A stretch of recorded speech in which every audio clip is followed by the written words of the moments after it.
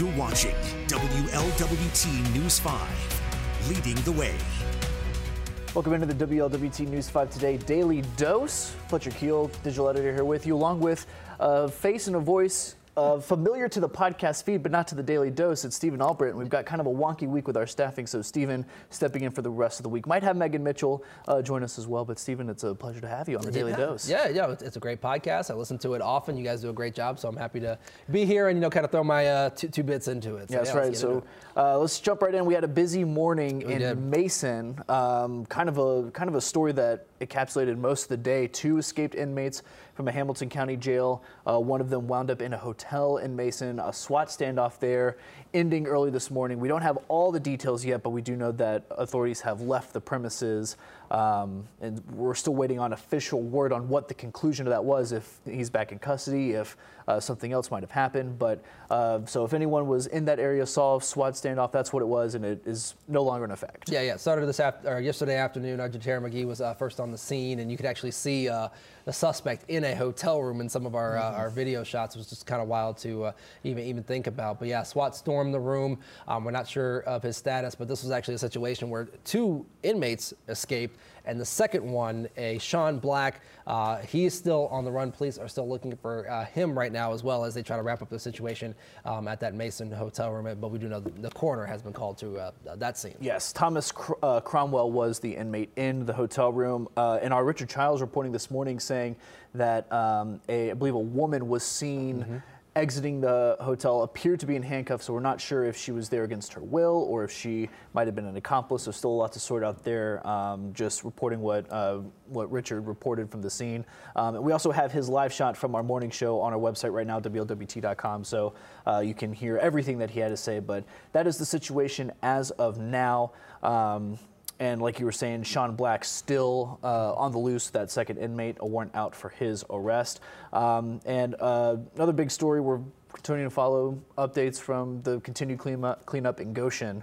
Had a live presence there again with Miana Massey today, and still it's simultaneously a heartbreaking story and a heartbreaking story. Absolutely. You see so much destruction, you know how hard this is on those people, but we also hear so many stories of neighbors helping other neighbors. Yeah, I remember Jatera had a live shot last week where somebody handed her a bottle of water. That's right. Live on air. But it's so good to see these communities come together. And they're starting to shift.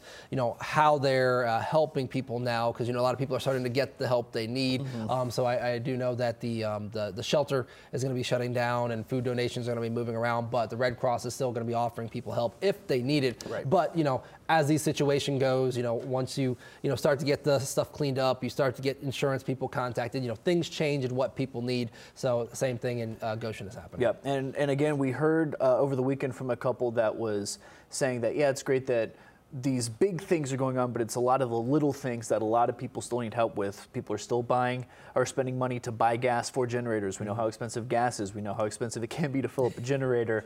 A lot of people can't get their power back on because there was damage to their power box, so they need to get that fixed before the power company can come in and turn things on. People having to take time off work. So yeah, that shift hopefully will start to turn into those smaller things. But when you're shutting down something like a shelter, that's usually a sign of a good thing, that progress is being made. Absolutely. And you hear restaurants are starting to get back online. They've spent all week cleaning up. One of them is going to be featured on Burger Week. We're going to get to Randy Rico with our weather forecast. And she was the first to kind of tell us that there was a restaurant in Goshen that is going to be, not only rebuilding, but also handing out burgers as well, Randy.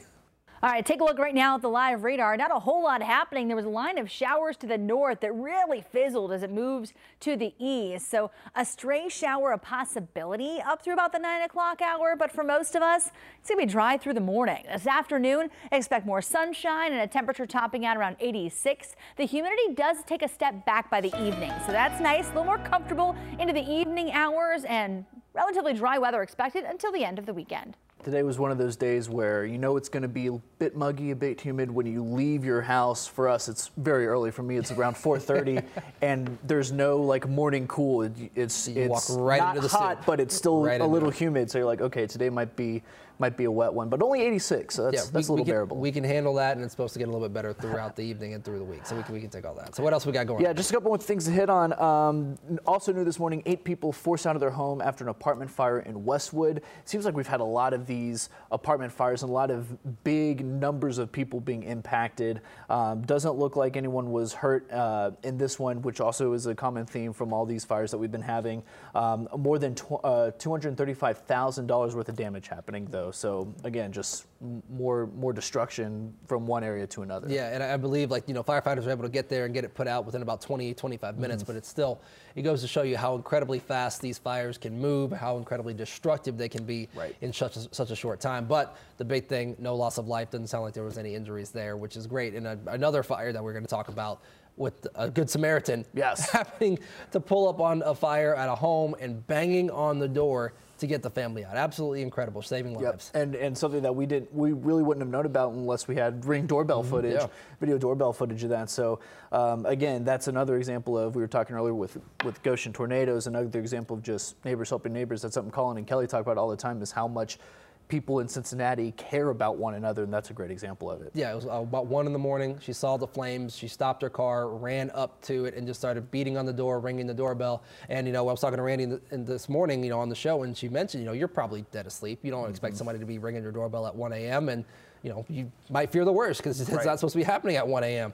But nonetheless, they got up. They got 9 kids out of the house, and all thanks to that lady who took the time to stop her car. Yeah, I'm trying to think if in my home, if that happened, if someone came to bang on the door, if I would hear it. I think my bedroom's a little too far away from the front door, so and I don't even know if I wouldn't hear it. That's right. Yeah, same here. I hope the dog would, alert all of us to somebody knocking at the door. You can see that video on our website, WLWT.com, as well. Just a couple more things before we get out of here.